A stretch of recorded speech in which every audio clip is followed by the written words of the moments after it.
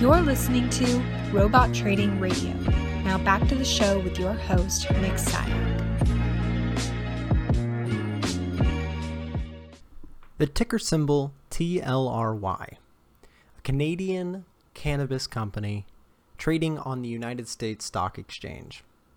Since its IPO, July 19th, 2018, it has had an absolute meteoric rise of about 1,200% as of recently. However, just recently it came off those highs. It traded just up to $300, I believe, on the dot, and fell from that point back down to where it's at currently, as of the time of recording this, at $107.88. This move is absolutely insane. 1,200% in what's got to be just a few months, less than 6 months. 1,200% rise. What's really popping in the investment world right now, and especially on Wall Street, is these pot stocks. With the rising anticipation of legalization of marijuana and things being passed, I don't know all the specifics, but there's lots of regulation-related things that are going on right now that are opening up a lot of potential in the space of pot stocks. And Tilray, TLRY, is the leading company, I believe, on the subject. With that sort of meteoric rise, you can see why it's catching a lot of attention of a lot of investors.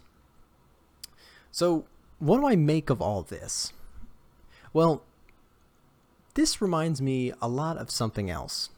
About a year ago, I started talking about cryptocurrencies. Now, I had heard of them a long time ago, but I never dabbled. I heard of them before I even had started trading or investing, and I pretty much steered clear because I didn't know enough about it.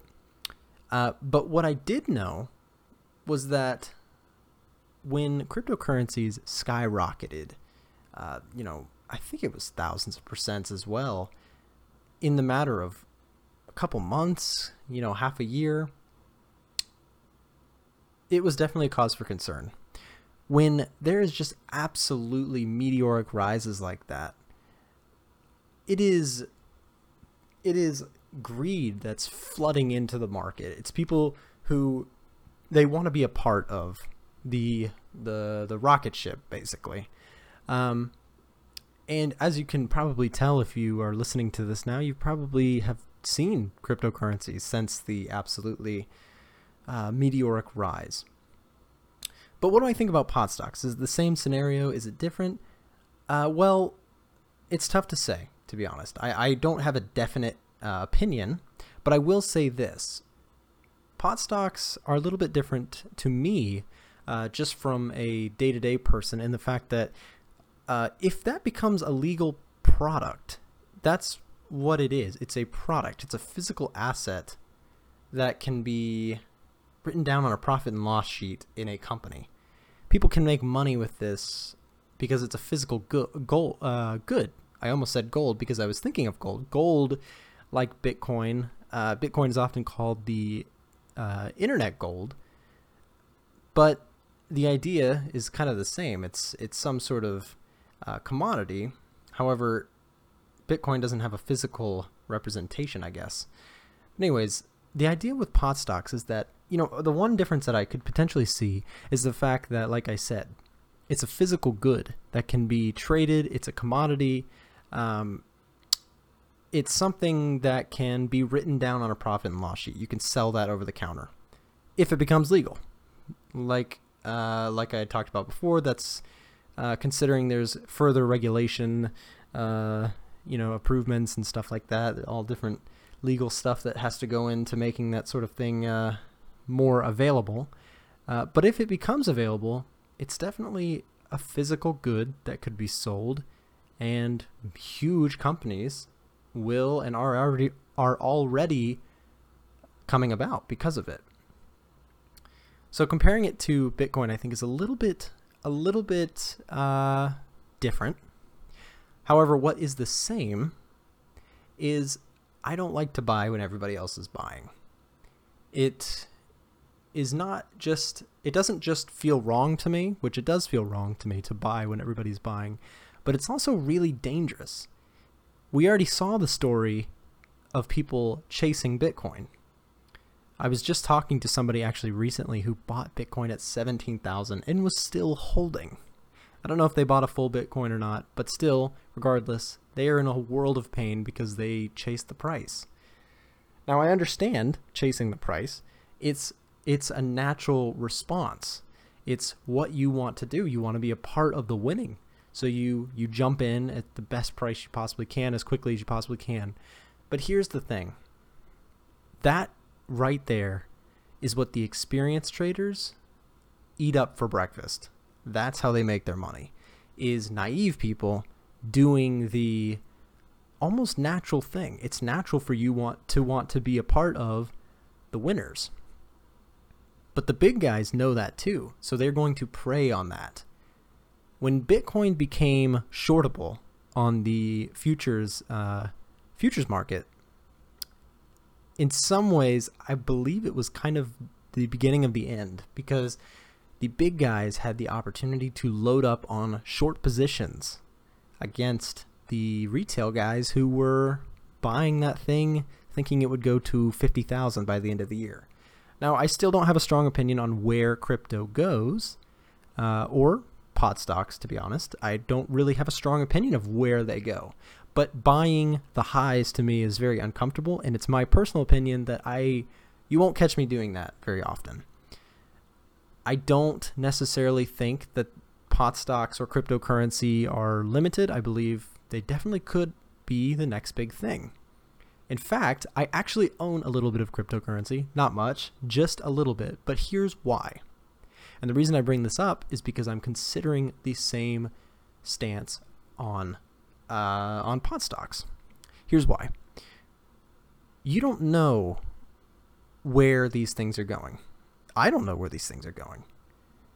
But they are so volatile that if they go somewhere, if they skyrocket, if they double, if they triple over the next couple years, you do want to be a part of that scenario, right?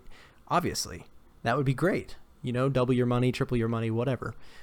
But the idea is that if you invest at the top, you could lose a lot of money. All sorts of different dangers go into it. But what about this? This is my position on crypto. What if you take a small amount of money, you put it into crypto, and I'm not talking about money that you need to pay your rent or whatever. I'm talking about take a sum of money that you can kiss goodbye. Take it out of your bank account if you have this. Granted, you have this. You take it out of your bank account and you kiss it goodbye. You buy Bitcoin or Ethereum or any of your favorite cryptocurrencies, these volatile instruments, and you just hold them at a low price. You buy them as low as you possibly can. Possibly you buy in waves. Let's say you buy a first position at one level and you buy a second if it goes lower, and you buy a third, and something like that.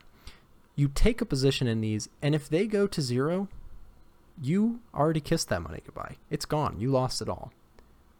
The most you can lose in a long position, unless there's some sort of crazy act of God in the market where, it runs right through your stop losses and you end up owing the broker, which I guess can happen. But for the most part, the most you can lose in a long position is 100% of your money. So if you put $1,000 into cryptocurrency, the most you can lose is $1,000. But if you look historically on cryptocurrency, you can see there's multiple meteoric rises followed by sharp declines that lasted sometimes 6 months, a year, or 2 years. You can see bear markets that really were sharp declines, but eventually they came back. Eventually they skyrocketed again. Now, I'm not saying that they necessarily will, but what I'm saying is you can take a look at these meteoric rises. Thousands of percents on your money. Thousands of a percent of your money, I guess. But the idea is that you can have these massive, massive rises when people flood in trying to buy it. So what if you take a small amount of money that you can afford to lose, you put it into cryptocurrency, and if it rises, you make a large amount of money. If it rises like you had seen it rise in the last, however long Bitcoin has been around, the last decade or whatever, if it does it again, you stand to make a lot of money. Let's say your $1,000 goes to $10,000, something like that. That's an idealistic situation, and maybe it'll never happen. But if you take that $1,000 and you buy Bitcoin, if it goes to zero, you lose $1,000. If it does what it's done in the past, you make $10,000. I don't know. Sounds like a decent deal to me, so that's why I have a little bit of money in cryptocurrency. Now, turning back to pot stocks. What if you did the same thing with pot stocks? Let's say you have $2,000 of completely, you don't need this money, you can kiss it goodbye. Let's say you put $1,000 into cryptocurrency and $1,000 into pot stocks. Now, like we had covered earlier, I don't know where these things are going. You don't know where these things are going. If you did, you would already be in it, and the price would already be there. Because if it was already common knowledge of where these things were going, the price would already go there. Because everybody would buy. That's common sense. It's obvious. You don't know. I don't know. Instead, you can take advantage of the potential moves and measure your risk. So you can buy, let's say, $1,000 of each one of these. Just throw out a number. You buy $1,000 of pot stocks. You throw $1,000 into Bitcoin.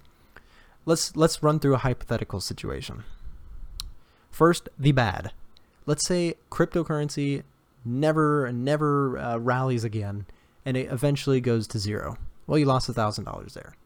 Let's say weed stocks, pot stocks, go to nothing. They go to pennies. They're completely worthless, and there's no foreseeable future for pot stocks to, become regulated and become sellable in the United States and that sort of thing. The most you can lose is $1,000 on that. So you lost $2,000. Now, to some people, obviously, that's a huge amount of money. To me, it's a big amount of money, of course. But you can recover. You can survive. That's not the end of the world. But let's take the other potential scenario. Let's say just one of these does well, while the other does terrible. Let's say you lose $1,000 in cryptocurrency, but your pot stocks, let's say they quadruple. So let's say your $1,000 turned into $4,000. Well, there you made $3,000 on your pot stocks, and you lost $1,000 on your cryptocurrency. You net a $2,000 gain on your $2,000. That's a 100% increase. It's kind of like a diversification of extremely volatile markets and taking advantage of the potential of both pot and cryptocurrency if they ever rally strongly again. Which, to some extent, pot stocks are still rallying right now, but I'm saying if they give you an opportune entry. I should clarify that. If they give you an opportunity to enter at a low price when people are really selling it off, and you take advantage of that entry, that's what I'm talking about. So finally, let's talk about the final scenario.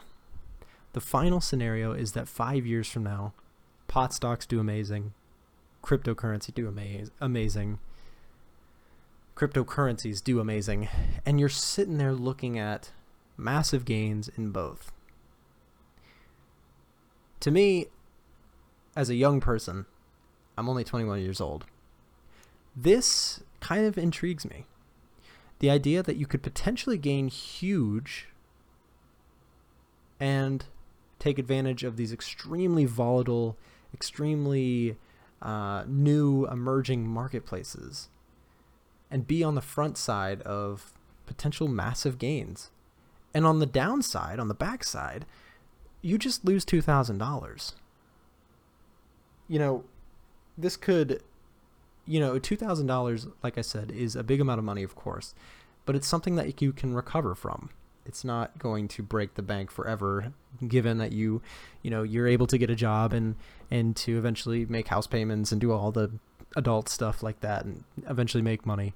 But I don't know. I thought this was an interesting idea. It's definitely something that I am actually going to be employing in my own portfolio, kind of a diversification. If I take 1% of my portfolio and put it into cryptocurrency and 1% and put it into pot stocks at a reasonably good price, that could be potentially huge. Or if you're more risky, you could potentially do 2% in each or 3% in each. Or if you're just a crazy person, you can do 5% each, something like that, 10% each, 20% each. I don't care. Whatever. You get the idea. The idea is that we could potentially take advantage of massive gains while losing only what we put in. You could double and triple and quadruple and,